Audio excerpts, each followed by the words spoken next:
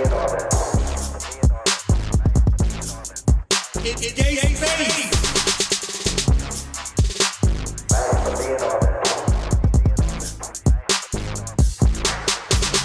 This is gay space.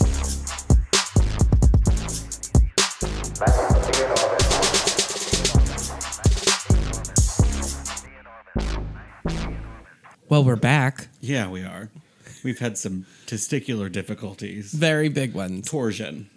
You ever Torsion? heard about that? No, it's where not. where your balls get twisted in the sack. Oh my It's called God. testicular torsion.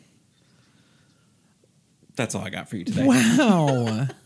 Anyways, we have recorded 2 episodes. I'm yeah. lost. Oh, I thought I'd just move on without you. Thank you. Just leave you. We've recorded 2 episodes with people, and both of the audio tracks got completely messed up. Mm-hmm. So October is never a month. No, we're just cursed. Yeah. So we're gonna. I'm Tracy.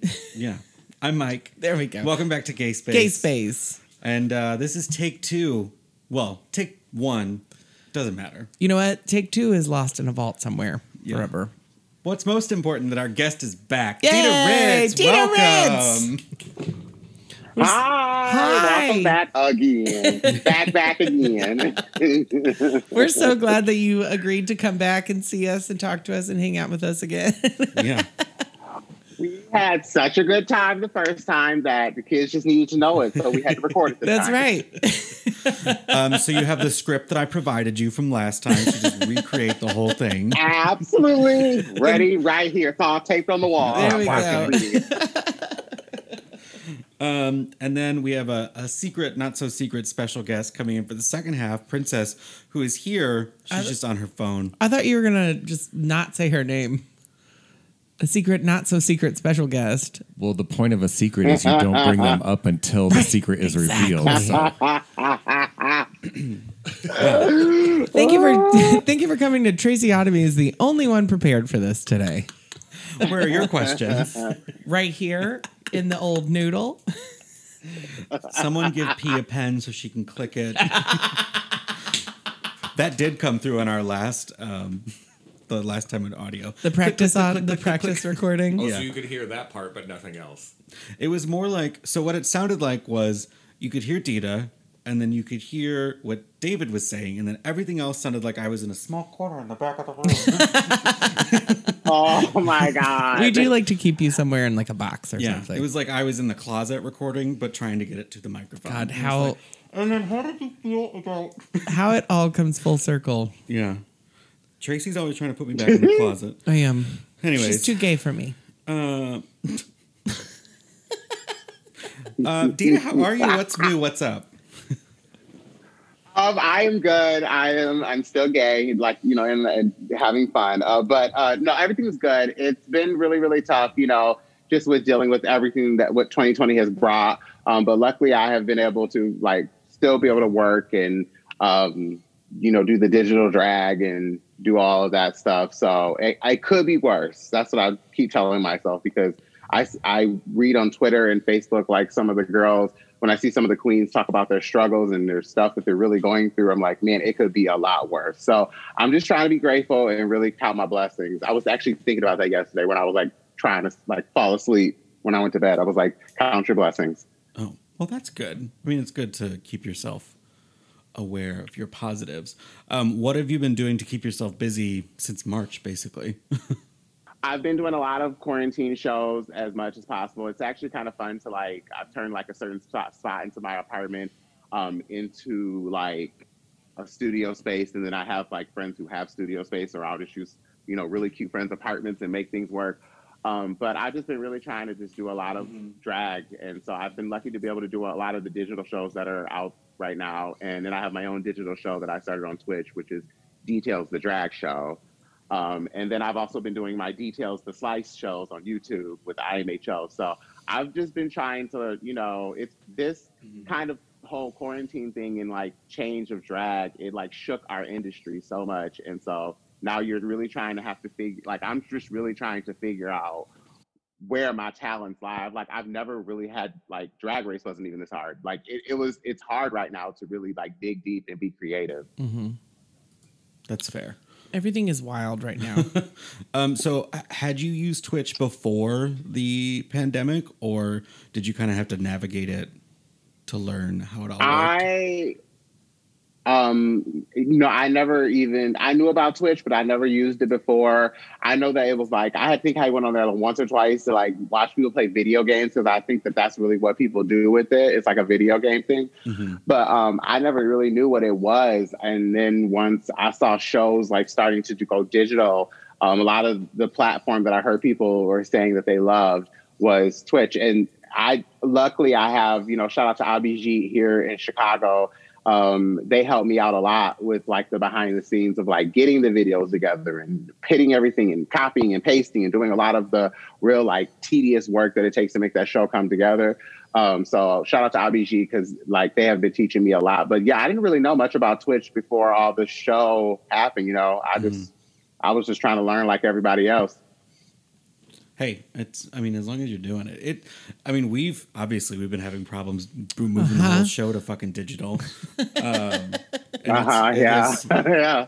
I mean, from a podcast standpoint, it's like you have to find the right server. You have to find how you're gonna best record it, and then how to make it not sound like you're on a Skype call the whole time. So we're stuck in a trunk. Yeah, it seems like there's or in a closet. Yeah, or in a closet.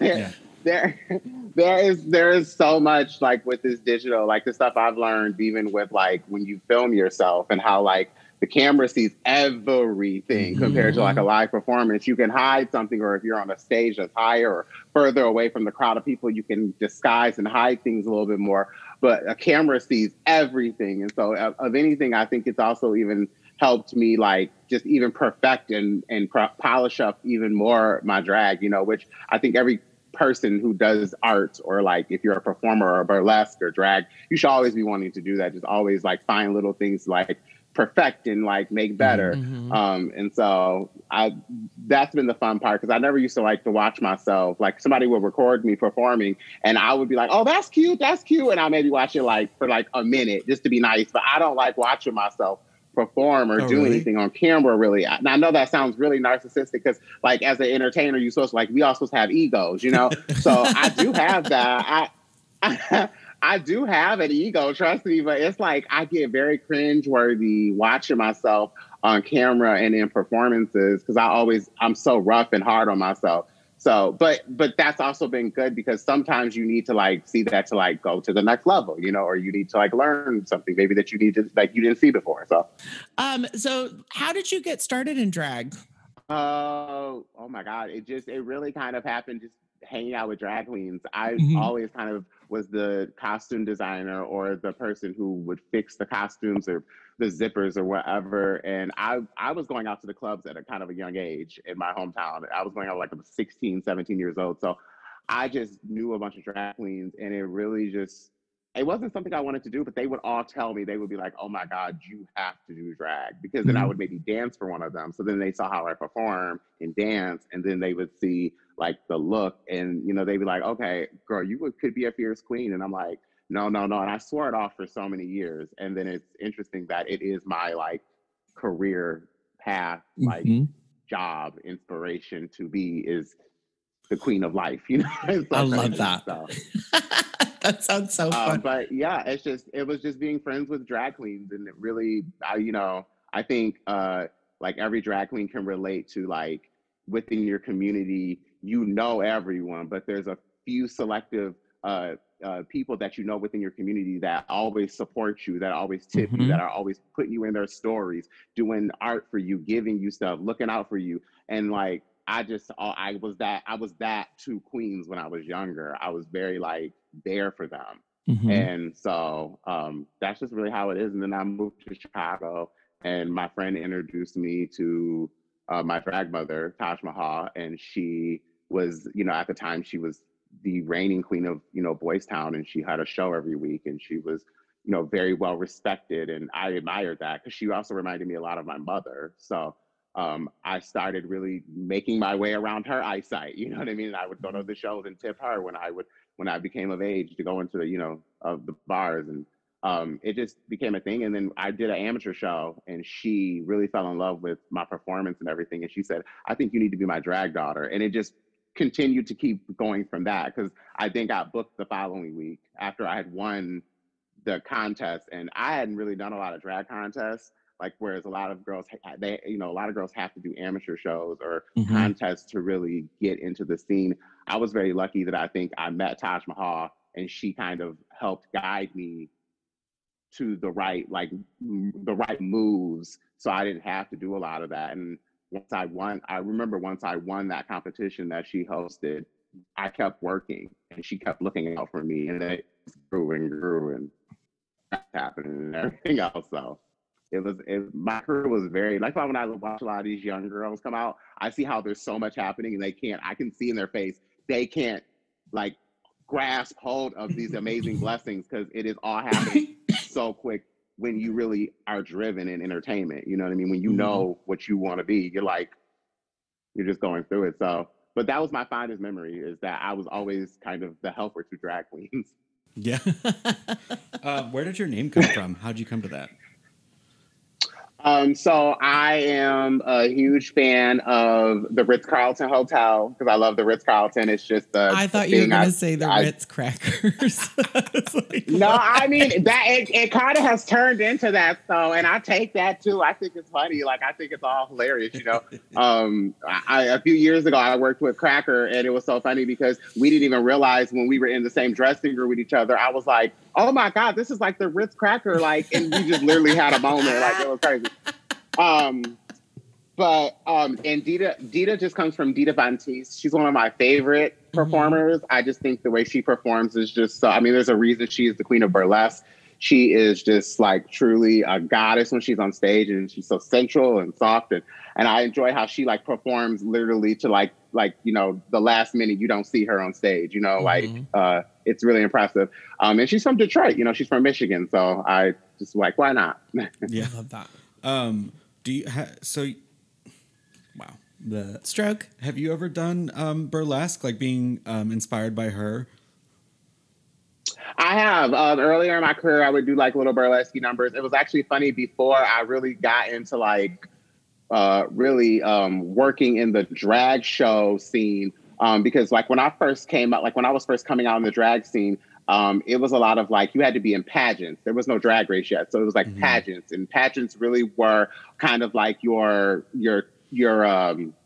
belts, your sashes were really kind of gave like how much you were worth, where you got booked, how much you got booked, if you could travel or not. And so I really worked a lot in I didn't really work a lot in the whole pageant scene. I'm sorry, what was the question? Have you ever done burlesque? Okay, sorry. No, I would have. Stop going off script. Sorry, where I was getting to. Right, sorry. Oh my God. Where I was getting to with that was that I really worked a lot in the burlesque show. Okay. And so I would incorporate them early in the burlesque, in the burlesque numbers. And I worked a lot with the Stage Georgianis, and I got to work with Julius Muse and Margaret Cho even one time. And so, so it's pretty like there's like some things like I did, but I haven't really done a lot of it now. I'm no Violet Chachki. Okay. Oh my gosh. So what propelled you, or what inspired you to try out for Drag Race? It was really just the community. It was the community of Chicago. Everybody really was supportive of wanting to see me, because I wasn't doing pageants and I wasn't doing what, you know, the other side of the world of drag was offering. So everybody wanted to kind of like see me go on to do something to be noticed for it. And so everybody was just like, Drag Race. And I'll never forget, one night I walked into this club in Boys Town, and this bar back by the name of Justin, shout out to Justin, he came right up to me and he said, I'm going to do your audition tape for Drag Race. You're auditioning for it. And I was like, and I really didn't have a chance to really say yes or no. He just kind of said, you're auditioning, and that's that. I'll do it for you and I'll edit it. And I came up with an idea and a concept, and that was that. And then it all happened so quick. Yeah, like they called like maybe a few weeks later, and it was just like I was on the phone with them, and you know, there's back and forth conversation, and then And then you don't hear anything for like a month or two, and then all of a sudden they call you and tell you you're on the show. Like a month, and then they're like, "Hey, get here now." Hope you haven't. Yeah, like anything. I was like, oh, okay, they ain't gonna put me on the show. They didn't already book the girls for the show. Well, at least I got that far, you know, like, because at that point I had already told them about my life and everything. So I was like, well, at least I got like to a certain point. Like, I'm fine with that. Yeah. And then, yeah, they were like, yeah, can you Skype call? And I was like, oh God, what does this mean? So, what was that preparation process like? Getting ready for Drag Race? Yeah. Very nerve-wracking, actually. It was super nerve-wracking. It still kind of gives me PTSD, and it usually pops out during like drag con times or anything that I have to do Drag Race related. It was very hard for me because I was just very in the early stages of my career, and I hadn't built up like a wardrobe. Like, you know, like now I have so many clothes and so many pairs of shoes and so many wigs, but I hadn't had anything to really invest in. I just didn't have that much. And it's often something that when I look back, it's my biggest regret about going on the show. And I wish I just would have said, fuck it to everything and just asked for help, because, you know, they also like kind of threaten you, you know, they're like, don't tell anybody. And there's a lawsuit if you do. And then I read the contract. There was like a couple $1 million I would have had to pay if I would have like told. Like it's like, Jesus. It's just craziness like that. And so you're like reading these contracts and you're like thinking like, okay, I can't tell anybody. So I only told a few people, but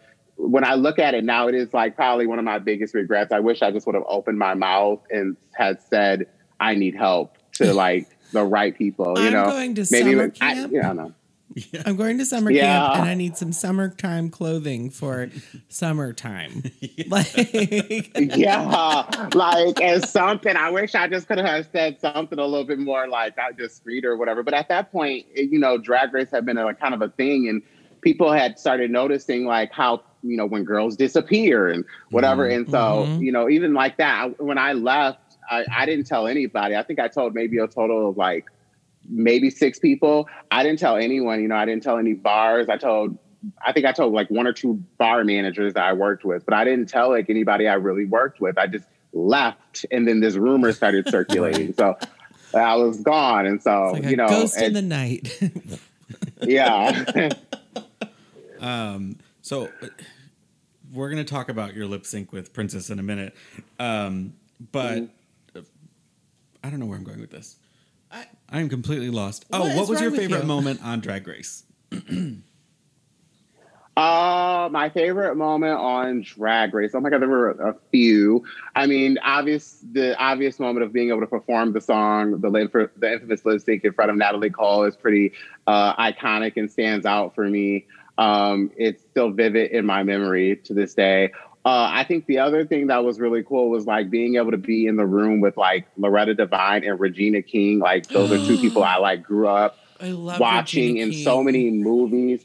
Yeah, like I grew up watching Regina King in so many movies, and Loretta Devine also, like they were in all of my childhood films. And I was just like, I couldn't believe like I was in the room with both of them. And both times they were, like they were there judging, I remember I made eye contact with both of them and had to just let them know, like, I love them. Like, and they were both so sweet. And, we're like, oh, thank you back. But that was probably like the topper for honestly of it for me, because like I grew up like being in the room with these great performers and actors, or watching them on TV, and then to be in a room with them, I was like, oh my goodness, like that's it's crazy. Yeah, that's incredible. Not to shift and be shady, but I saw on Instagram on International Drag Day, they put together this whole clip of Queens of Color, and you were left out. Do you want to kind of talk about that and your feelings on it? Yeah, I mean, my feelings were definitely hurt. My thought process was, I definitely am going to say something, because I feel like, and maybe I am living in delusions my own way, but I feel like throughout the years, that's not the first time I've watched Drag Race treat me that way. And I've kind of made this like thing when it happened, like when 2020 came, I told myself, like, I'm going to stop smiling through it. And I'm actually going to just say, like, I think that that's extremely fucked up. They did that. And I'm going to make sure that when I am talking about it, like I'm talking about it, that I am as calm as I can be and cool, because I don't want anyone, get mad. That's what we want. Well, obviously I am mad, but like I also want people to understand, like, it's beyond just being mad and popping off. It's like I'm hurt, that type of stuff hurts my feelings. And I think that I'm a season 4 girl. I'm not no shade to any other later or newer seasons, but I'm not a season 11 girl. I'm not a season 9 girl. I'm a season 4 girl. I was before, this was all still an experiment, and I would appreciate some respect on my name, most definitely. That, and, that lip sync of you and the princess, it's reposted on their Twitter page once a month, it seems like. That lip sync is always rolling by. Like, and it's for them to leave you out, that's really fucked up in every way. I mean, and like I say, that's not the first time. And like I said, I'm just trying to, like, my mind is running a mile a minute right now because I want to make sure that I get this off my chest and say this, so I can move on and be happy and whatever.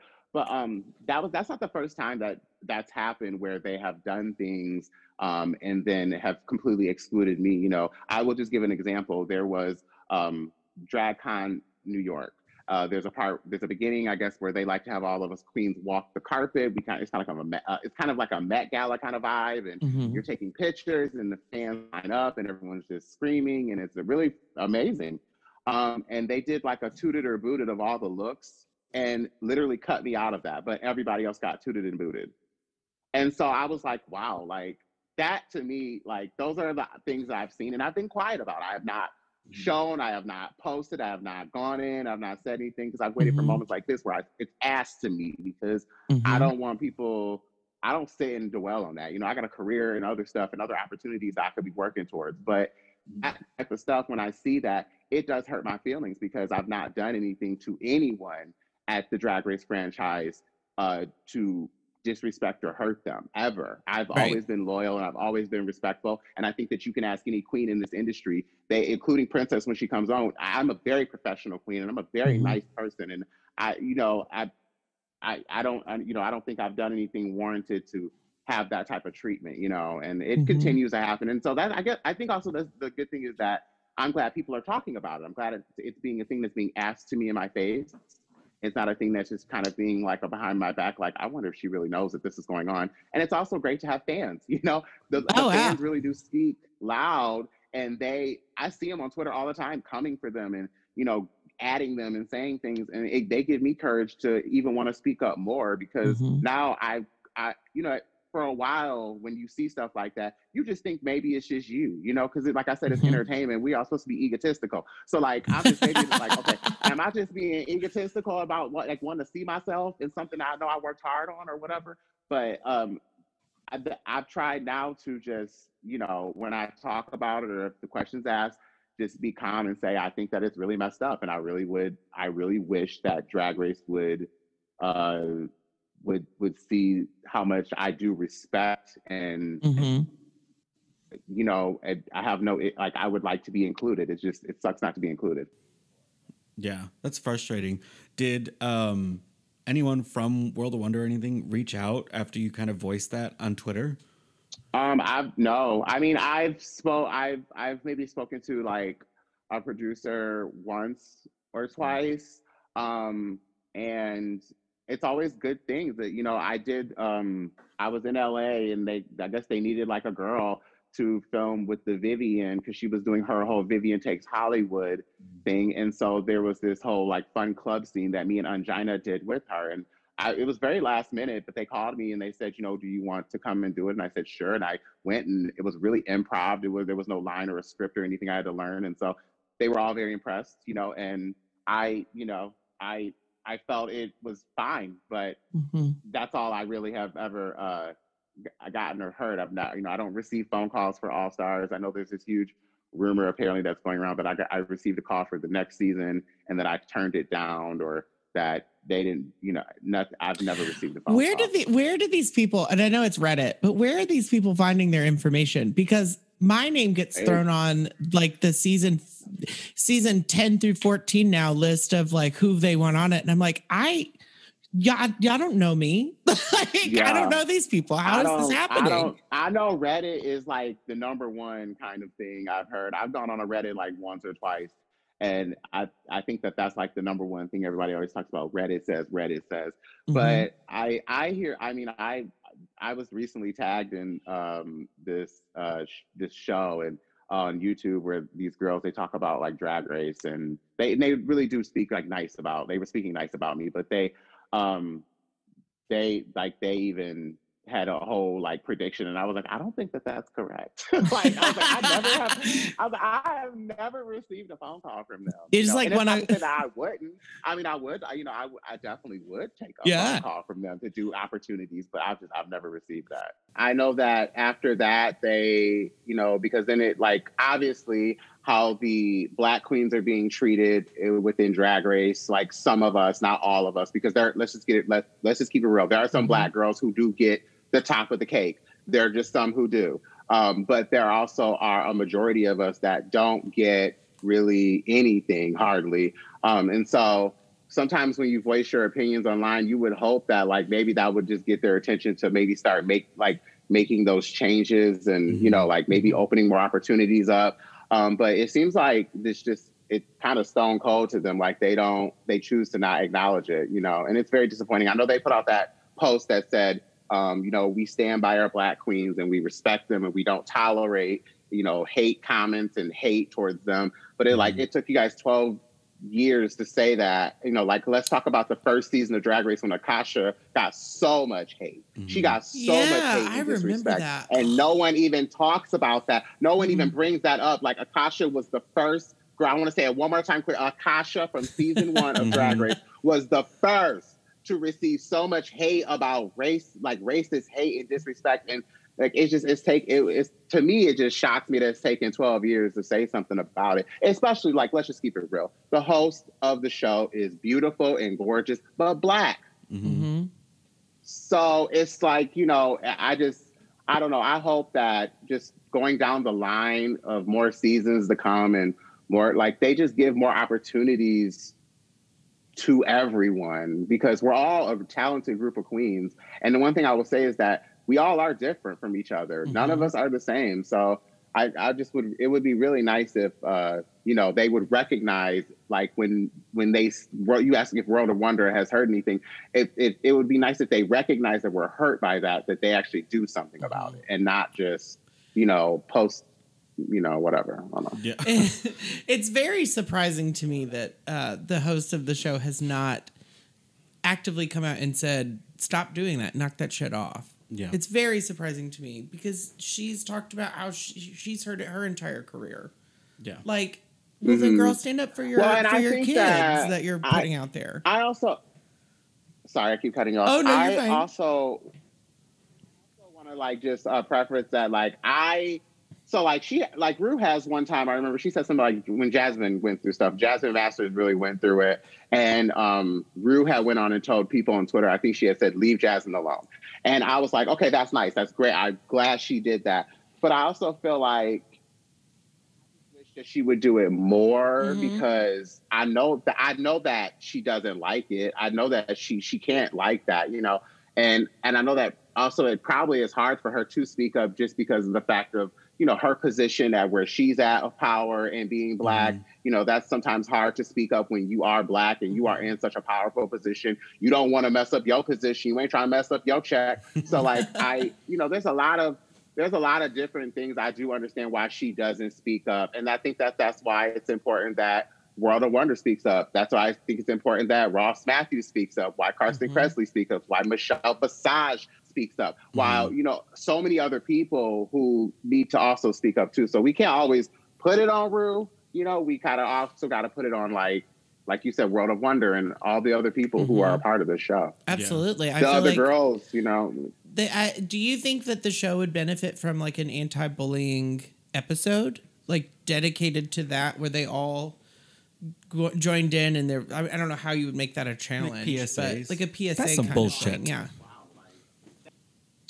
I don't know. I mean, yeah, like that's the start. I think that where it honestly starts, in my opinion, is when it comes to the adjacents of the Drag Race machine. So you have Drag Race, which is the seasonal competition show, but then you have the Vegas reviews, you have these Work the World tours, you have, you know, the all of the little, like they had the Christmas special, you have All Stars, you have all these things. I think it's important that when you are putting all of these different projects out to the world, that you show that there's a variety of the Drag Race girls, Right. which also shows a variety of drag. But I feel like when you are picking people to go out to the world to do these things, then they, like, it just needs to be, in my opinion, it needs to be a little bit more of a fair, divvied up, you know, role, instead of picking the same 20 girls to do all of that. Right. Because because what happens is that people who don't know about drag, aren't educated in the history of drag, see those 20 girls and they just think that, especially when those 20 girls all have kind of the same things going on, then they think, oh, that's what drag is. Absolutely. That's what drag is. Like, they don't look at nobody else and think when anybody else is doing drag, they look at the 20 girls who they see on this special and that special and All Stars and all Work the World and all this stuff. And then they say, oh, well, that's drag. So what everybody else is doing is just late. Right. The whole When thing that's of not the case. like, the whole thing of like, you failed that challenge, you're a terrible drag queen now. Like, what? That doesn't make any fucking sense. And there's what, 200 girls now? Like, we have to use the same girls keep getting picked for All Stars? Really? Why? I don't understand that. Why would you choose girls that have already been on All Stars, like recent seasons of All Stars? Yeah. I understand All Stars 1 because it kind of sucked as a season, but wow, it did. But past that, it's like there are hundreds of queens for you to choose from, and you're gonna choose. I'm not gonna name names, but you're gonna choose someone again. Like, okay. Ginger Minge. Yeah, no, and I mean and at the end, and also at the end of the day, that's like a super discredit when you do something like that. When you choose someone who, well, it's like you choose someone who honestly don't need to have the All-Star experience. They already are fine out there working and traveling and doing all that. I want to see. And then you sorry, go ahead. Oh no, like, you know, I'm just saying, like you said, just like, why just divvy, you know, just give everybody an opportunity. That's just basically what I'm saying. Just give everybody an opportunity. And it's the one, it's very frustrating, because when you know you're talented, it sucks when you see other people doing things that you know you can do also too, but you just be completely getting discarded for it. It's like, it makes you question, like, if you are talented, you know, you have to keep reminding yourself. Right. That's so frustrating. I want to see people from like the first 3 seasons and first 4 seasons, like, really come back, because a lot of them, present company included, are like, you all have grown so much. Like, you look at stuff, you're not the same person you were 5 years ago. So why are we still doing the same person that was on the second season? Yeah. Like, Well, and it's so funny you say that. It's so funny you say that, like, okay, we've all grown and we're not the same. And I feel the same exact way. But it's like, you literally, to some degree, are made to feel like you still are that person from season 4. Yeah, like, well, it's so interesting, because I don't know if it's just because, like, if I can really break it down, if you don't mind, really quick. Yeah, come on, girl, I'm ready. Kind of like, so, like, my whole thing is, like, I truly believe that, like, for instance, we'll just use me as an example. I wasn't really prepared with a lot of the looks. I hadn't had things I invested in a lot in drag, compared to, like, someone like Chad Michaels, who was there, who had an extensive, beautiful wardrobe. It was invested in. It looked beautiful. Everything was on par. I feel like sometimes in production, and specifically speaking television or Hollywood production, a lot of times in those situations, if you're not up to par as like Chad Michaels was, then they don't ever want to put another risk on you. They don't ever want to be like, allow that like opportunity in their head, like, oh, this person could probably grow and we could come back to her in a few seasons if we ever do an All Stars, and then we'll see where she's at. It's almost like, I feel like mentally it's taken me a long time to like learn how to lead, like not be there mentally anymore. But it's almost like when you work in television production and Hollywood and stuff, it's almost like they leave you in that little mark of like where you were. Like, I will always be season 4 to some, and this is really sad to say, but to some people, I will always be dry wig, ashy kneed Dita Ritz from season 4. I will never be allowed to grow and have any other experience. I will always be that, because, and then I think what happens is when the fandom goes in on that, I feel the production then sees that and they go, well, we don't want to put another risk on that. Right. We don't want to have another risk on that. So then we don't get another opportunity to show our growth. And and I know it sounds crazy. That may be a conspiracy theory in my head, but I really feel like that's what I've noticed, because I've noticed the people who go on the shows and are already like really polished, they tend to blossom and have a lot of the crazy success. Meanwhile, people who maybe didn't have that experience are really left to kind of like dig their way out of a ditch, Yeah. And I've had to dig my way years. It took me years to dig my way out of people looking at me like what I just said, how they see me from season 4, Right. Yeah, that is so frustrating. That's it makes me crazy that they wouldn't it just treat people like that. What? Oh, I messed up, didn't I? Sorry. We're really professional here. I do want to bring up, so we're talking about Drag Race, but separately, during all of this whole pandemic, the Black Lives Matter movement has really grown and exploded and opened a lot of people's eyes. And in Chicago, it kind of tangentially also affected the drag scene. That was a big word. Thank you. Welcome. That was a fierce word. Yes, honey, that was a $5 word. It affected the drag community in Chicago. You guys had a giant march, and now you have the Black Drag Council. I would love to hear your thoughts and how kind of things evolved for you, being in the thick of all of it. Yeah, I mean, everything is, so everything is really going good with the Drag Council. We meet, we really try to, everybody has their own like positions and chairs that they do. I'm a liaison, so I really try to network out with other Black girls in other communities, other state lines, to try to help them create a council there. We have a handbook we've created, so we can kind of help everyone, get all that lined up so there's no confusion. And, because it's a lot when you really are doing something like this, and there's a lot of responsibility and a lot of you need a lot of help. So that's really been good, and it's really been fun to unify that way as Black people in this scene that really work at the top of all what we do: DJing, bartending, managing, performing. It's really fun to all of us to come together and use our brains for that. Chicago, I think that with as great of the scene that Chicago is, there, I think for a while was very much gatekeeping going on. And that's a very common thing that happens that's in entertainment, period. And I think that it just came to a head. It came to a head when we had the drag march, and that was where I think it was a lot. I spoke there, Shea Coulee spoke, Vixen, Lucy Stewart, Miss Toto. We had a lot of the allies, a lot of the other people who've worked in the establishments speak and tell their stories. And I think that was the moment where you saw kind of the door finally, kind of the gate being open, because it was a lot of people who worked in the bars and the establishments, but they were telling their story, and they were naming the bars, and they were naming the establishments, and they were naming the people. And I think it was a big eye-opener for the entire scene of Chicago. And then we had a town hall meeting, and that kind of was Pandora's box was open during that. And I think ever since, there's just now been a conversation. I think a lot of the bars are really trying to figure out how to navigate years and years and years of, I guess, what they would consider as normal.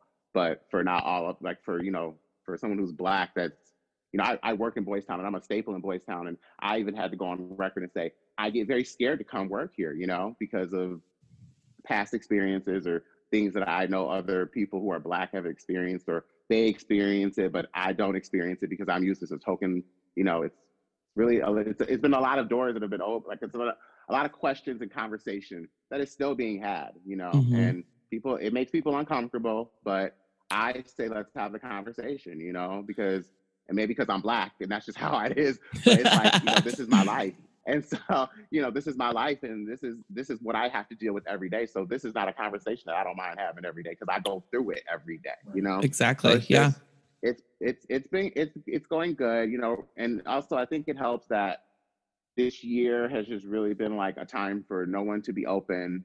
I think it gives the bars, and this is really every bar around the world, it gives everything a chance for everyone to really examine what's going on the sales floor, on the dance floor, on the bar floor, and really assess how they can navigate so people can feel comfortable and welcomed in establishments, because that is, in the gay community, we're all just a bunch of judgy gays, so it's like, we are, we really are. And so at least like, let's just stick to judging clothes and, being light shade and not having to be so stereotypical and disrespectful. So I think right now, I would hope all the bars around the world are doing this, but I know Chicago, that is something that kind of, I have a little in and talking to a few managers here and there, and they're all scared, but they're also like, we're trying to assess like how we really fix this issue, because it is an issue. And sometimes I don't think people who work at bars really understand that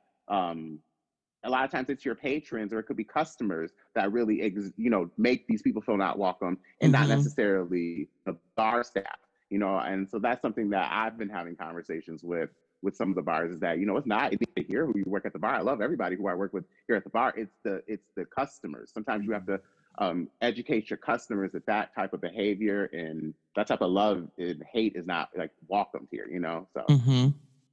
So it's a lot, but like you said, it's better to have the uncomfortable conversation so that we can all grow and be more accepting and more loving to each other, as opposed to another 20 years from now, a whole group of people feeling not prolonging Black people not feeling good enough or welcomed or anything like that. To me, it scares me. It scares me that any of my friends would ever feel that way. Excuse me, I say that as a white person, but that's how I feel. I would hate if I made anyone feel uncomfortable like that. So the company that I work for last week did an entire week called Inclusion Week, and one of the sessions that I attended, which I thought was really powerful, was on microaggressions. I want to say it was something like microaggressions : you talk really well, which sounds absolutely terrible. But the whole thing was that, things that you say might come across to someone else as something really bad. So you should really consider and think about what you're trying to say. The point I'm trying to say is that you need to listen and think about what you're saying before you say something. No, keep going. It's fun. Well, no, I do agree. It is like, first of all, that was very well said. Oh, well, thank you. You do speak really well. It's important just to have these I do think it's important to have these conversations, because even when we were doing the drag march, it was very hard for me to even fight. Like, it was hard for me to hold my tears in, because I was just, here we are during this drag march, thousands of people, and literally I'm sitting on Halstead, in the middle of Halstead, because they had a whole setup, and I'm just, in my mind, I'm thinking, I thought about Taj. I was like, there's so many other Black entertainers that have had to perform on the strip that probably thought this would never be talked about or never happen. And here it is, I'm sitting as a person who's going to speak in front of all these people. And it was a lot. It took me, that was a conversation I'd had with Lucy and Shay. I remember telling them that it's taken me a minute to really have to really be happy that this is the conversation that's being had right now. It took me a minute, because when you spend so much time talking about this, I've always talked about, specifically within entertainment and drag, and how Black girls are treated. I've been one of those girls that's always talked about that. And so when it finally hits, and then the conversation is being had, I was so exhausted from fighting that fight. It was I was so happy that everyone else finally came and said, we got you, take a breath. And that's what kind of all this experience really in Chicago has been able to do, is because now I get to sit on the council, and now I get to really, really facilitate and help make certain moves happen. It's really cool. It's really, really cool. That's awesome. And so part of my job is a liaison. So I try to reach out to other entertainers and performers in other states to see if they can start their own council. We've created a handbook to kind of help people who want to start their own councils. This is how you do it. This is how we set everything up. And, it's been a lot of work, but it's been really fun too. Yeah. That's incredible that you're also reaching out and empowering other cities and other groups. I mean, it needs to happen. This conversation, it definitely needs to happen. And while it is uncomfortable, sometimes it's easier to have that uncomfortable conversation up front, and then everything kind of falls, everything kind of is able to be discussed and everything is brought to light. Sorry. What? Can you not hear me? Yeah. I can hear you, but it doesn't sound the same. So just talking to the microphone, ma'am. God. How long have we been hosting this podcast? 6 months. Right. Okay. But I'm glad that stuff is finally moving in the right direction, and conversations. And I always feel bad for my friends that don't feel comfortable, or like you said, like you're afraid to tell your friends about going. Like it always bothers me because I don't ever want to make anyone feel that way. And I know as a white person, that's easier said than done. But I feel like Mike and I are trying to do our part for sure. But that's what we can do. That's the easiest way to start, is to help throw our support and name and everything into it as well.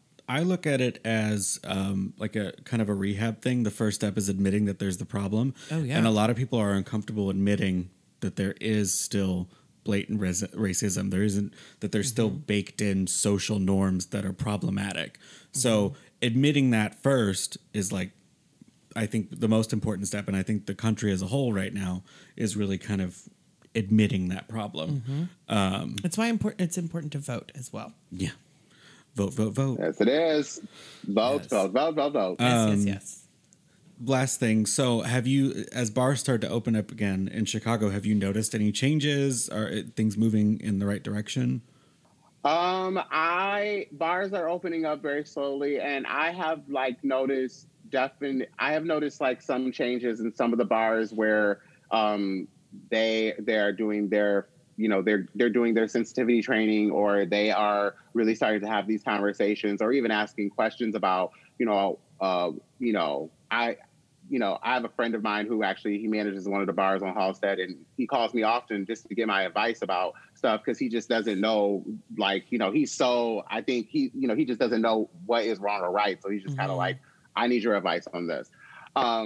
So really, that's just the biggest thing, is just like having the uncomfortable conversation, and also that's another thing. It's just, it's very uncomfortable for people, I think, to talk about race, but I think, as someone being Black, it's not uncomfortable for me to talk about race, because this is my life. It literally goes into every aspect of my life, my career, my everyday, going to the store, going to the shopping mall, wherever, it goes in, it's always a topic of conversation when it comes to this Black person. So I think that it's just really having those uncomfortable conversations, and really making sure that by summer next year, if everything can be opened and not necessarily back to normal, because we are definitely all changed as a world with 2020. But when next year maybe things open up a little bit more and they get back to a little bit more of a regular schedule, hopefully they'll be ready for anything, to handle anything. Because those type of people are still going to exist and still try to come in and assert their behavior because they don't think that they're the problem. Right. So, that is so frustrating. At least there's some progress. And I think let's take a quick break. Yeah. Okay. Because I have to pee. Okay. All right.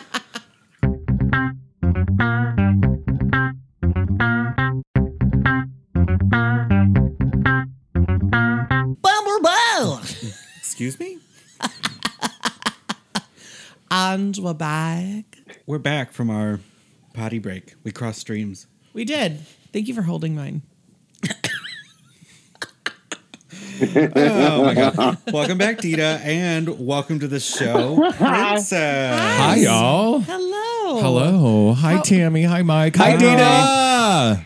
Did you Hi, Princess. Princess, did you enjoy the snacks in the green room? Yes. It's so lush in there. Isn't it? The velvet couch is my favorite. You're welcome. Do you know how much cum is on that couch?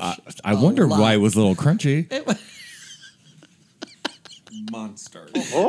We used to have a leather couch, but crunchy. you'd stick to it or get pregnant. Either one.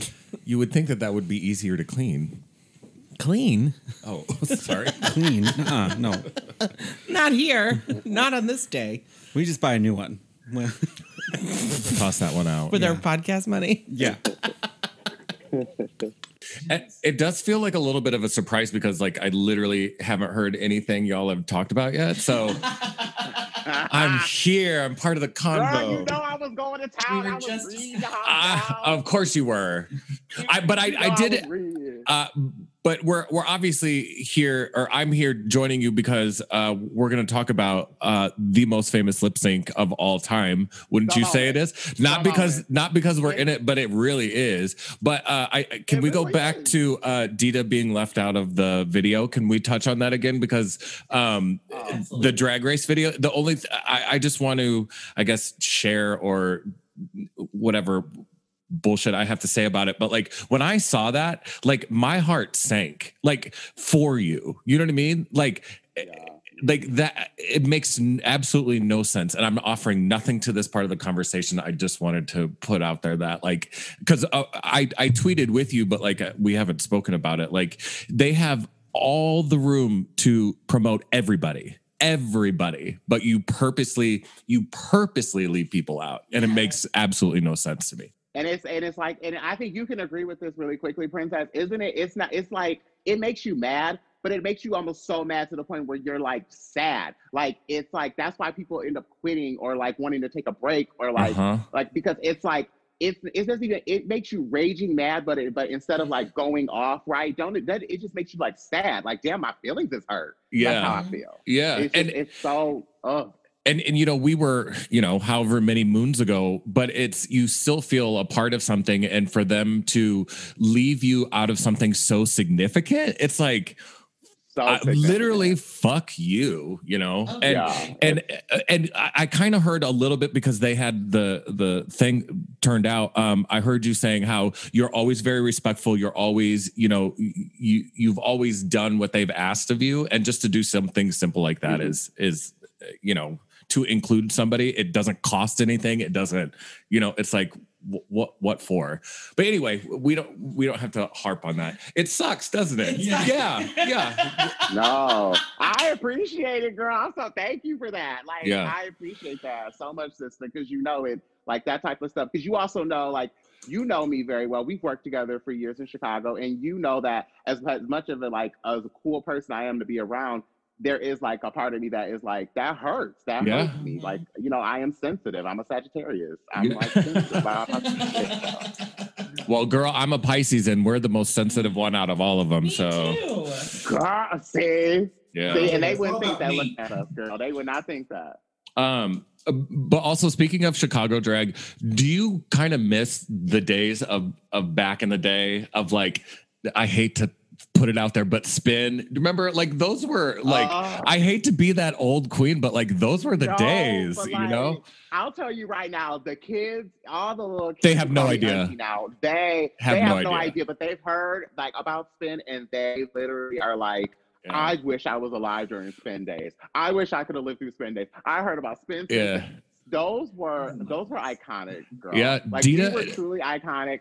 On the side of the building, weekly, giant shows, on the side of the building. So there was a club called Spin back in the day, and Dita and I had our own show, and it was called Playhouse, right? It was Playhouse. Dragzilla together. Oh my God, Dragzilla. Yeah. I mean, we were like, and that was like pre-Drag Race. The Drag Race was not around for like, you know, it was like during the time, that's how drag was. It was like, if you could be a big on a poster, like the bar took you seriously, the community took you seriously, you could go out into the world and represent the community. Like, it was a thing. And our faces weekly. Our entire bodies, giant. Entire body, like just gigantic photos of us, and it was a moment. It was before Instagram, it was before Twitter, it was before all that stuff, and so that's how you promoted yourself and your show, and the bar was giant posters, you know, and flyers. You would hand out flyers. We'd walk down the street and hand out flyers. Oh my God, yeah. I wanted to bring you guys together so you could talk about your infamous list. I love how Mike said I wanted to, because it's his show and I'm just here. Well, you fuck up the most, so it is Mike's podcast. We'll put your name back on it when you talk into the microphone. How about we'll put your name back on it when it records all the way? Bitch. Right, now that's out. Anyways. One of the most iconic lip syncs ever. I think Definitely. the most, for Natalie sure. Cole, For me. This Will Be. What was that like for the two of you? Do you remember it? Has it been too long?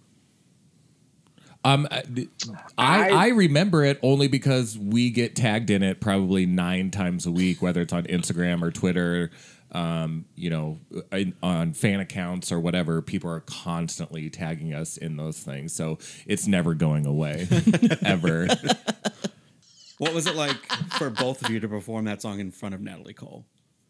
Well, I'll go first because mine is negative and yours is very positive. But I just mean that to be that I was in the first episode. Mm-hmm. The second episode I had to lip sync against LaShawn. So going into the third episode, I knew they wanted me out of there. So I already knew I was gonna lip sync. I had walked the runway in the same exact outfit that RuPaul had on. So that was on my brain. Kind of iconic too. We both had silver hooded capes on, and I just knew it was my time. And then on top of it, we all knew what the lip sync was. It was Natalie Cole's "This Will Be," and Natalie Cole is going to be there.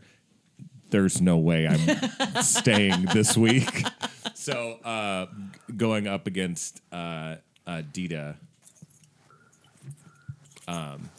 So that was my experience going into it.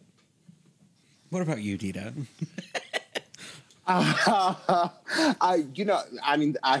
was in the bottom, and that was very devastating. And I felt like having to perform the song in front of the artist was very nerve-wracking because I've watched my drag mother do this song. I've heard that song on commercials on TV, so it's oh my God. eHarmony. And it also is just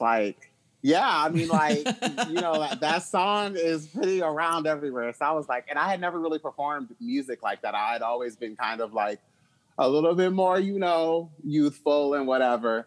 And so it was Nicki Minaj and stuff like that. And so I really, it was a test of just being able to perform another type of genre song. But it was also the moment, I didn't see it for the moment it is now. Everyone loves watching it, and I see why they love it, because it is a great moment to watch. But at the time I was I can't believe, I was very upset.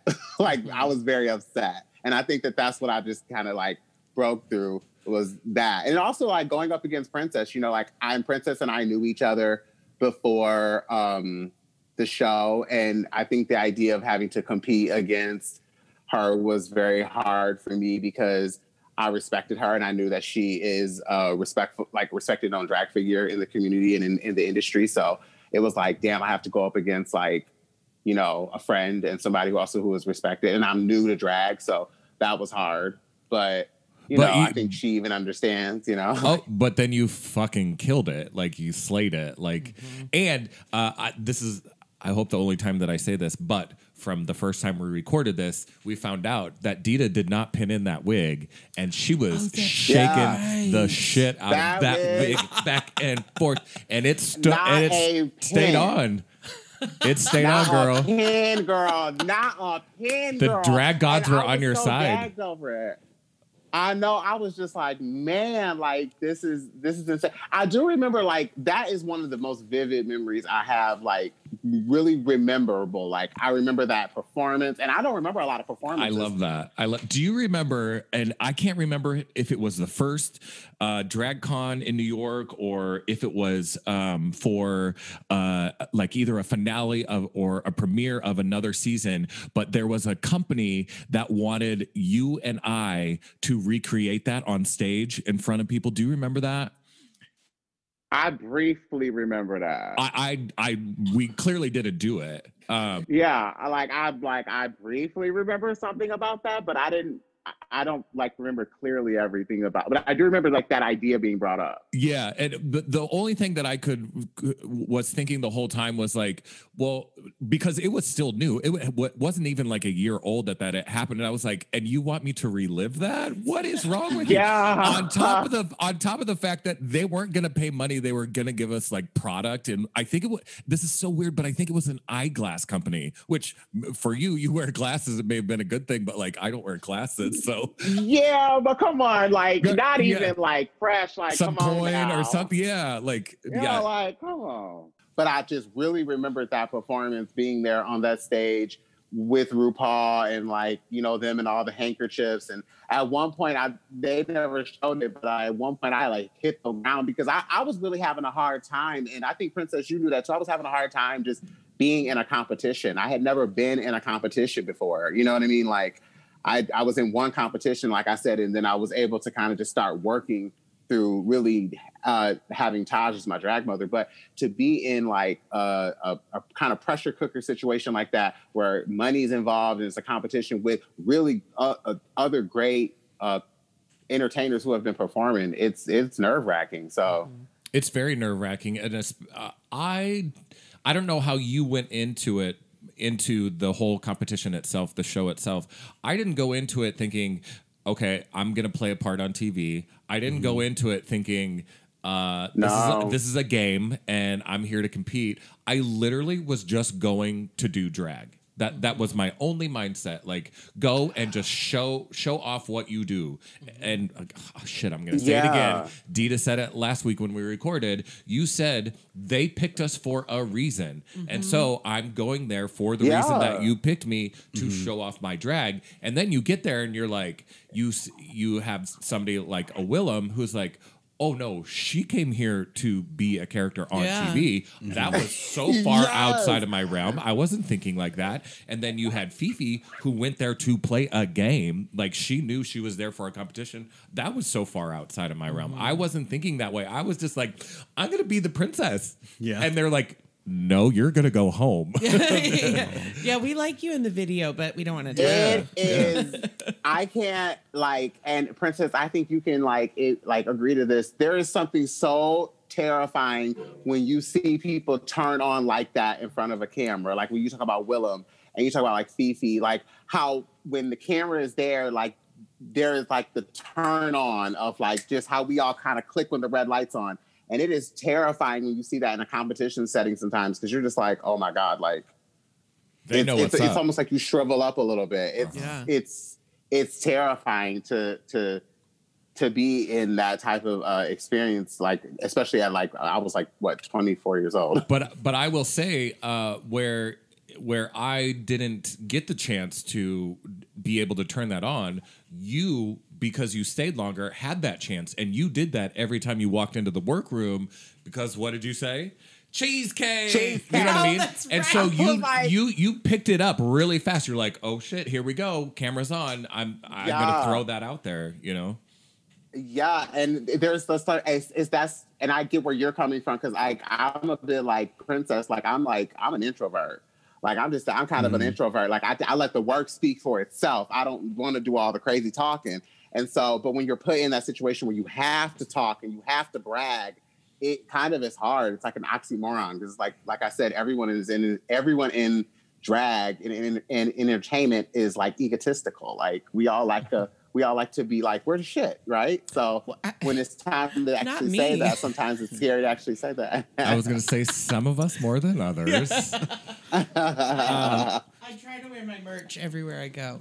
There's a cat in here, and you know I can't handle it. I know. Stop it. I'm trying to keep him away from P because she's allergic to cats. And I want to play with the cat. What the fuck was I going to say? Oh, why did you say cheesecake when you walked in? Yeah. Oh, because it's from Paris is Burning, and there's a part in there where they say, you know, cheesecake. Some of you seem to be confused what I mean when I say cheesecake. Not only must you have a body, but you must be sexy. So it was literally, we watched Paris. Princess, do you remember this? We watched Paris is Burning and girl. Strangers with Candy. And what was RuPaul's movie? Star Booty. Yeah. Star Booty. We watched those movies one night, and literally, I'm the type of person that which is this can be very annoying about me, is that if I hear a saying or somebody says something, I just start repeating it randomly, over and over for that. You know, kind of like, you know, you think about Gia Gunn, she does that a lot. Like she'll hear something and then repeat it. Anyways, I just kept repeating cheesecake, and Willem was actually one who kept telling me, say cheesecake, girl, just keep saying cheesecake. And I was like, okay. So I just kept saying cheesecake, and it clicked at that point, oh, the cameras and when you're, like I said, when you're there, you don't think about how the reality show is going to look. You just are like, I'm there to film the reality. But speaking of Paris is Burning and Star Booty and Strangers with Candy, the first, I don't know if they continued after our season, if season 5 had, I think I remember Alaska saying that season 5 had to do it. And I think they stopped then. But the fact that the producers made us watch that show, watch all of those, they put us all into a room and said, you are going to watch these things all together. For those of you who haven't seen it, or for those who aren't familiar with it, like, that is part of Drag 101. That is where it comes from. That is what she was showing you, especially from her movie, the camp side of it, all that stuff. That especially nowadays, I hate to be that person, but the kids nowadays don't know what have it is. No clue about a lot of things. But especially Paris is Burning. But I feel like now that the show on HBO, Pose. No, the other one on HBO, Legendary. yeah. And those things, I think it's coming back into the gay zeitgeist or drag zeitgeist. But yeah, I just all that to say, I think it was really cool that the producers were like, no, y'all are gonna watch this. That's kind of They neat really that sat they y'all did down that. and were like, we're gonna movie time. Wow, Yeah. that's pretty cool. So it was summer camp 3 movies in a row. In a row, yeah. in a row. I don't have that attention span. In I a can't row, sit girl. still. So you said when the cameras clicked on, certain people would just turn it on. I didn't even think that would happen. That they would just kind of do it. That would be And that's terrifying what you're to see supposed to someone do. do. Like you're supposed to like turn on that for the camera. There's no shade there, but it's just interesting how like Willem specifically really has worked in entertainment. She was an actor. She was an extra. She's done all her work to build up to who she is. But like she's really was putting in that work, and she just knew how to like take in that moment on camera. And I was always so impressed with that because she just like it was. I learned a few things from that, just watching her and being like, oh, okay, I see what you're doing. Like I see, So. But it's just interesting. It can be kind of scary when you're just in a situation where it's like a competition and you're like, oh my God, this is gonna be on TV and all that stuff's running through your head. You feeling like you live it in the TV too. Yeah. You're like, oh my God. What were your first confessionals like? What was that? Because that's got to be strange to just be like, okay, you're going to talk about this on camera. Go ahead. Oh, sorry. I feel like I'm talking so much. I don't know why. I know it's a podcast. You're supposed to talk. I just like I'm talking so damn much. Mine were actually really memorable because Jacqueline Wilson, who was the head story producer, and she passed away actually recently, like a while back, and she was actually my the person who always interviewed and talked to me, and she was really warm, and I felt like I could it was like therapy. So. It was, it was like be moments she would ask you heated questions and you knew you had to answer them. But then there'd be moments where like you felt like you were just talking to a friend. And I feel like they do that really well when they do those like setups for those interviews and those confessionals. Like they really try to match people who will get along and vibe. I don't know, Princess, did you feel like you vibed really well with your? Mine was Shannon, and Shannon was cool as fuck. I loved her a lot. Yeah, Shannon was cool. I do remember. Yeah, she was really fucking cool. It felt like what this is right now, just like sitting in a room with somebody and just shooting the shit. Other than the fact there was a bright light on you and you were in a frame and all that stuff, but other than that, it was totally fine. Yeah, it didn't feel awkward or whatever. Do you? I've always wondered this. Like when you're filming the confessionals, like you're in the same outfit. So are you doing it after you go home or? No, you always film the confessionals immediately after the day is done. Oh, okay. Right? They would even sometimes pull you out of working in the workroom or whatever to do the confessional. And that's where I want to jump in. I don't know if I've ever told this story before, but if you remember from the first episode when we got all the junk out of like a dumpster or whatever, and we had to make our own outfits for the RuPacalypse. Yeah. Ru came around and told me that she did not like my original outfit that I was making. It was a corset and it had like some mesh on the sides. It was very like ballerina Black Swan kind of thing. And she was like, I don't like it. And I've never, before then or since then have ever seen her say that she doesn't like an outfit with no explanation behind it. So it was clearly producer made to like fuck with me or whatever. She said that, and what they do, they pulled me out to go do a confessional for 45 minutes. And then what am I supposed to do? I'm in the confessional going, okay, she hates my outfit. I want to be back downstairs. I don't give a shit about talking to the producer right now. Right. I need to work on my outfit. So I'm there, you know, they ask you questions. Sometimes they tell you to say certain things or whatever. And so then I speed through the confessional as fast as I can. I ran downstairs back to the workroom and I spit out that Waterworld outfit in less than a half hour. That's and then insane. Walked the runway. Looked amazing, by the way. I love that outfit. Looked like nobody else on the runway for them to be like, nah. Yeah, I made 2 outfits in the time that everybody worked on one outfit. Yeah. Your whites were too white. And that's just me brushing off my own shoulders. Like I'm that good at what I can do. And it's just shows you that, and I hate to say it, the editing makes you look a certain way so that the audience reacts a certain way too.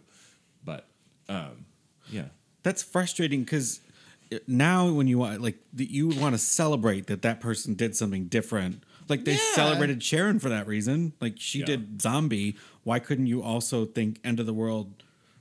Waterworld. Nobody. Why does it have to be Waterworld. defined as something dirty and gross? Like why is that? Yeah. I don't know. There will be cleaning products in the future, hopefully. Okay. I also love that Mike and Tracy brought us together to talk about our lip sync, and we touched on it just a little bit. That's what we want, though. We want we want y'all to have fun. So, well, I will say this. I don't know if you remember, Princess. Remember one night when you were here in Chicago, and I had asked you about it because I felt like we both were there, but I get a lot of attention for it because I think the editing. Because it shows me a lot more during the lip sync and the editing than it shows you. And I remember I asked you. I said, are you okay with that? Like, how do you feel? Because I had never really asked that question to you before, but I remember you being cool about it. But I remember saying, like, I want to talk to you about this. I would love to talk about it publicly because I think for a while people thought me and you didn't get along and all that. And it has never, like, we have never had any issue. We've always been, like I said before the show, my prior memory to being on the show, I remember hanging out with you like a month prior to that and talking about drag and fashion and pageantry and all that. So I always wanted to talk about the lip sync and, see how you felt, because I always feel like with the editing, it shows me a lot more than it shows you. It definitely does. And not until we came to record this podcast have I watched it, because like we said earlier, we get tagged in that stuff, but I never look at it because we get tagged in it all the time. So you don't need to look at it every time. But I went and watched the whole thing. They never show me by myself. I'm only in the frame with Dita during the lip sync, and that they show Dita by herself, but then they show the two of us together, but you never see a solo shot of me. So no matter how hard I worked, it didn't matter because they're not going to show you that. Because I don't know if you remember this. There's one part where I got on the ground. I did this like move. It wasn't like a death drop, but it was like something where like I dropped to my knees and I like went backwards. You only see me getting up from that. You don't even see me doing what I was doing. And it's so Dita rightfully won. She worked her ass off for it. And I will give her props till the end of the time for that. But at the same time, they didn't show how hard I worked. I wish they did. Well. I wish they did like the shot, like one, not a split screen, but like able to see both entertainers. Just watch the full stage. Yeah, I want to watch the whole thing. I don't. Whenever it's happening, like I don't want to see just one person. I want to see what the other one's doing too. Even if it's terrible. Yeah, no, because let's be honest, some of those lip syncs that are terrible are great. When I just remember Vivian Panay when they did "Oops, I Did It Again," it was just like cringy, and I lived for it. Slight topic change, but what do y'all think when you watch the show now, being veterans? Well, there's such a formula that now it's getting antiquated and it's old and almost not, it's not as fun to watch. You know what I mean? Because you already know how it's going to go. You know who's going to play what part. And it's like, can we change it? And it's the same challenges every season, you know? And it's like, change that stuff up. I personally want to see more sewing challenges. And like, even like, you know, like, I don't know how to style a wig, but even like a wig, like just different types of challenges that really like sit in the, like in what drag is, like what we do. We all know how to act. We all know how to sing. Even if we don't know how to sing, we all know how to get in front of a microphone and yell obnoxiously. Like those are very easy. It's like, let's get into like the creativity of what drag queens are supposed to bring. And I do feel like that is one of the elements that is missing from the show is like, we don't get to see drag queens or drag performers be creative. We're supposed to be creative beings. Like that is what like it is. I agree. And now you have people who are just watching the show and only becoming drag queens because they want to be on the show. And there's nothing creative about it. It's what you said. It's the fame and all of that stuff. So now it's like, well, I want to be a drag queen so I can be on TV and be famous. Well, that's not why you and I and Tracy got into it. Because we like to be women. Right? Like, girl. Like, but I always find, and I've even seen this now with the quarantine, is that this drag right now in quarantine, and like the fact that like girls can't travel and girls ain't getting booked like crazy, and really is put it back in like this even playing field. You really have seen like who the queens who rise from all this, and the queens who are like kind of like, you can tell like, honey, that Instagram picture is cute, but I see through them cracks, honey. You stressed right now. Yeah. So you definitely see who is like being like, who can take being in this industry and being the creative, like, you know, artistic side of that. That is very important in drag. I really get upset when people take out the creativity in drag and they don't allow, or they think it's whack for a queen. Like, oh, well, she's too busy. She's doing it. I have rhinestoned in many garments in an airport my damn self. I have packed my sewing machine and sewn something up really quick in the hotel room before I got to go. I have done it because that's I how really you do feel it. like you have to be able to do that. It's nice to get things made. It's nice to have, you know, things done for you. There's nothing wrong with that. But if that is your entire wardrobe, then what did you do? Yeah. Like what, you know what I mean? Like, what did you do? So y'all knew each other before going to Drag Race. What was it like seeing each other in the workroom? Did y'all tell each other or not? No. So if you watch my entrance, when I walk into the workroom, I do this like gay gasp, and I'm genuinely surprised to see Dita and Fifi there because I'd known them and worked with them for, you know, however long I was in Chicago before that. So that's a genuine like, oh my God, there are people here I know, because I expected to know no one in the room. So yeah. But I know, Dita, you can tell your story. You and Fifi had talked, right? Yeah, no, Fifi and I had talked because, like, you know, no shade, Fifi was going around telling people, like, you know, kind of ducking and, you know, during the spin days, you know, and all that. And so I was like, I'd overheard her say something to someone else about, you know, I got on, and he was like, finally, I know someone that's on the show. And I had turned and looked at her and I said, because we were leaving like on a Sunday or something like that. And I had said, oh, you're going to Drag Race? And she was like, yeah. And I was like, I'll see you there. And I think she was more gagged. I think like you had like Princess, you were very genuine. I think Fifi was like gagged. She was like, oh, really? Like I don't think she expected it. But yeah, like we had talked about it, and we knew kind of like, at least like we were going to be cool with each other because, you know, what America saw, I already knew that was there all along. So. What do you mean? Like Fifi's personality, or what are we talking? Oh yeah, like her personality. Oh, okay.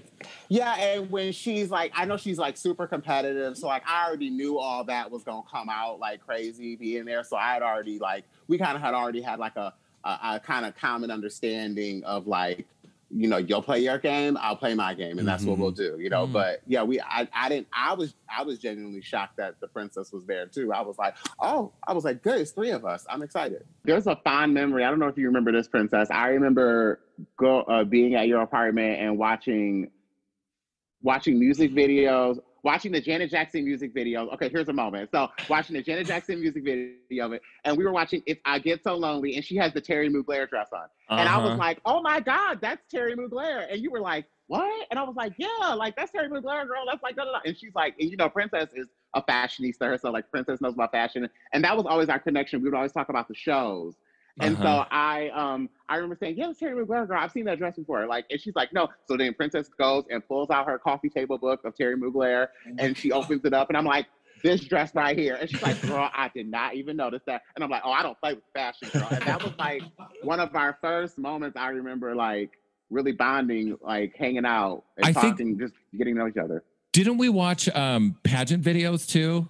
I swear we watched all day. Yeah, yes, we watched like every pageant tape you probably own. And we were just talking about the industry, and it was did we smoke too? I'm pretty sure we probably absolutely. smoked. Absolutely. I blame Dita for any fuzziness I ever had during my Chicago days.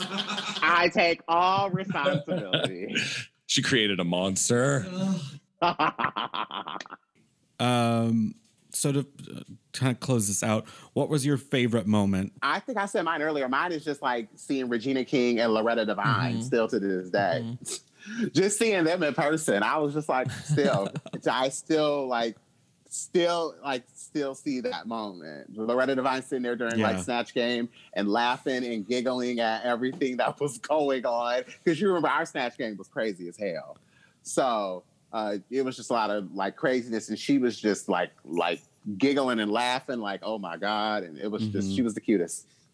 I kind of have 2 different ones. The first one is, do you remember the very first episode when we went to the haunted motel to do during the RuPapocalypse and the zombies came out, and we had to film, but they didn't tell us who the zombies were, and the zombies were previous contestants of Drag Race in zombie drag, and so like we're filming and they say action, and like we're like supposed to act scared around these zombies, but all of a sudden you see all of the contestants, the season 4 contestants' faces light up like, oh my God, that's that's Russia, that's Delta, that's you know, that's Raven. Like we're freaking out because Morgan, there, you know, because we're seeing these girls, we don't immediately recognize them, but we're like, holy shit, you know. So then we had to cut and redo it, and I'm like, oh my God, because to me at the time they were, you know, celebrities or whatever because they were on the previous season. But then the second one, Dita, do you remember when we went on the Rosie O'Donnell show?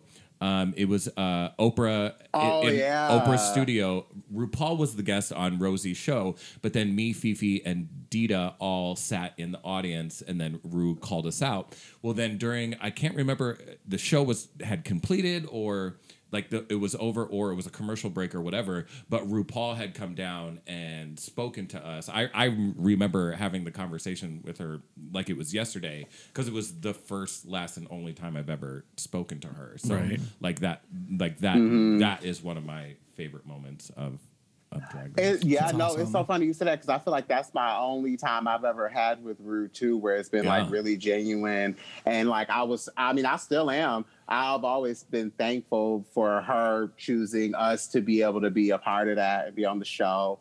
And that's the one thing that I always say, and I don't know if Princess you can agree, I wish that I had more of, because I know she's filled with so much knowledge. It's just like you wish you could talk to her, because tap into it.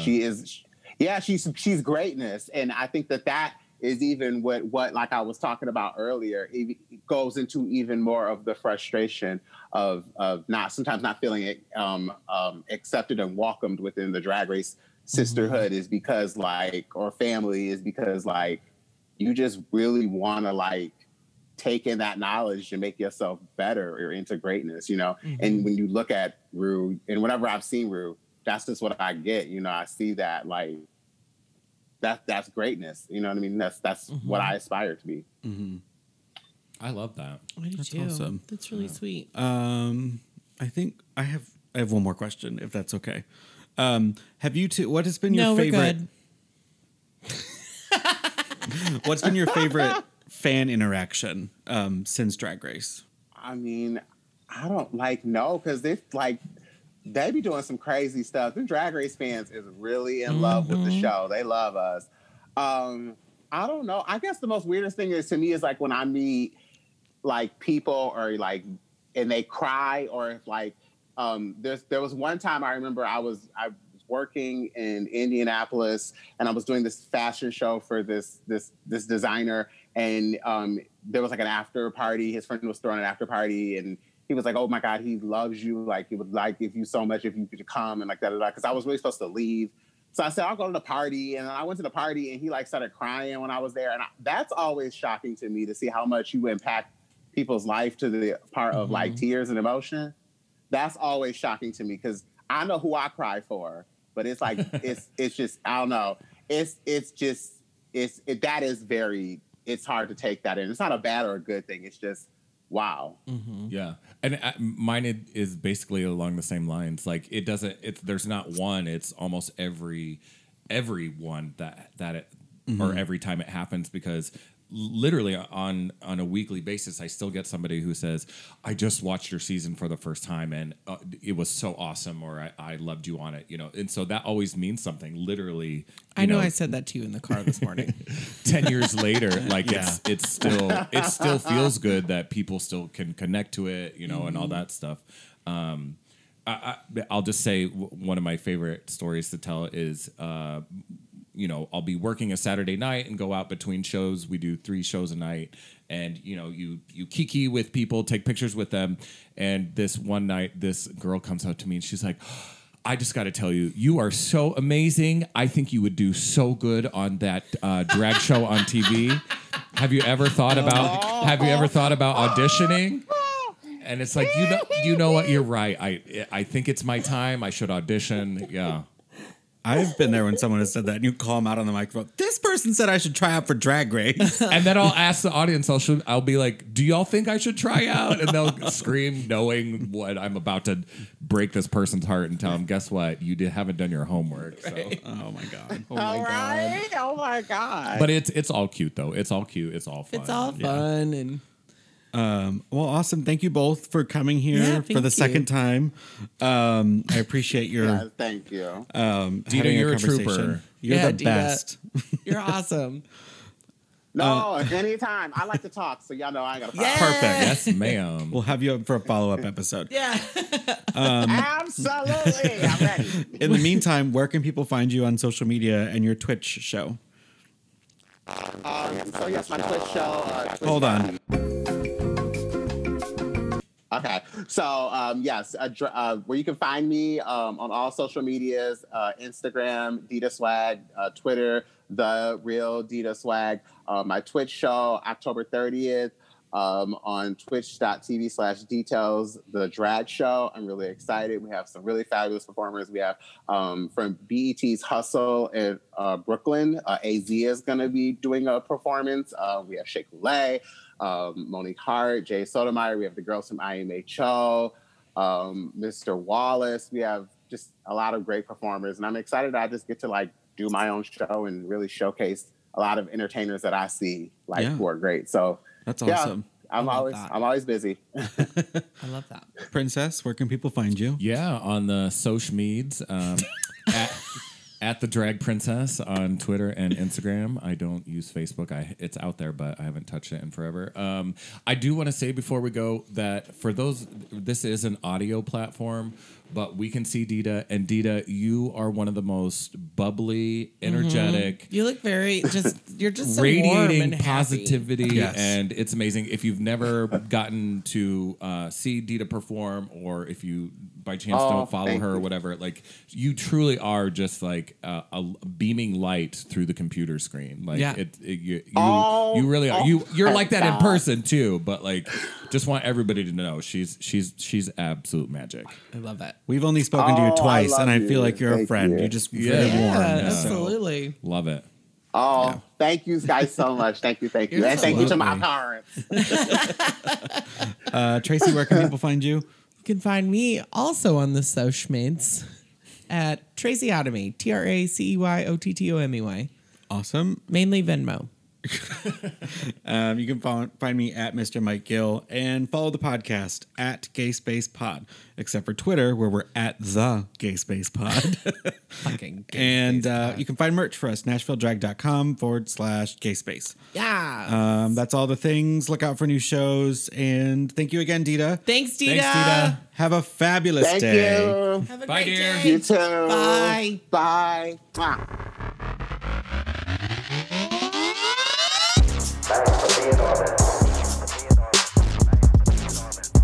It's gay space.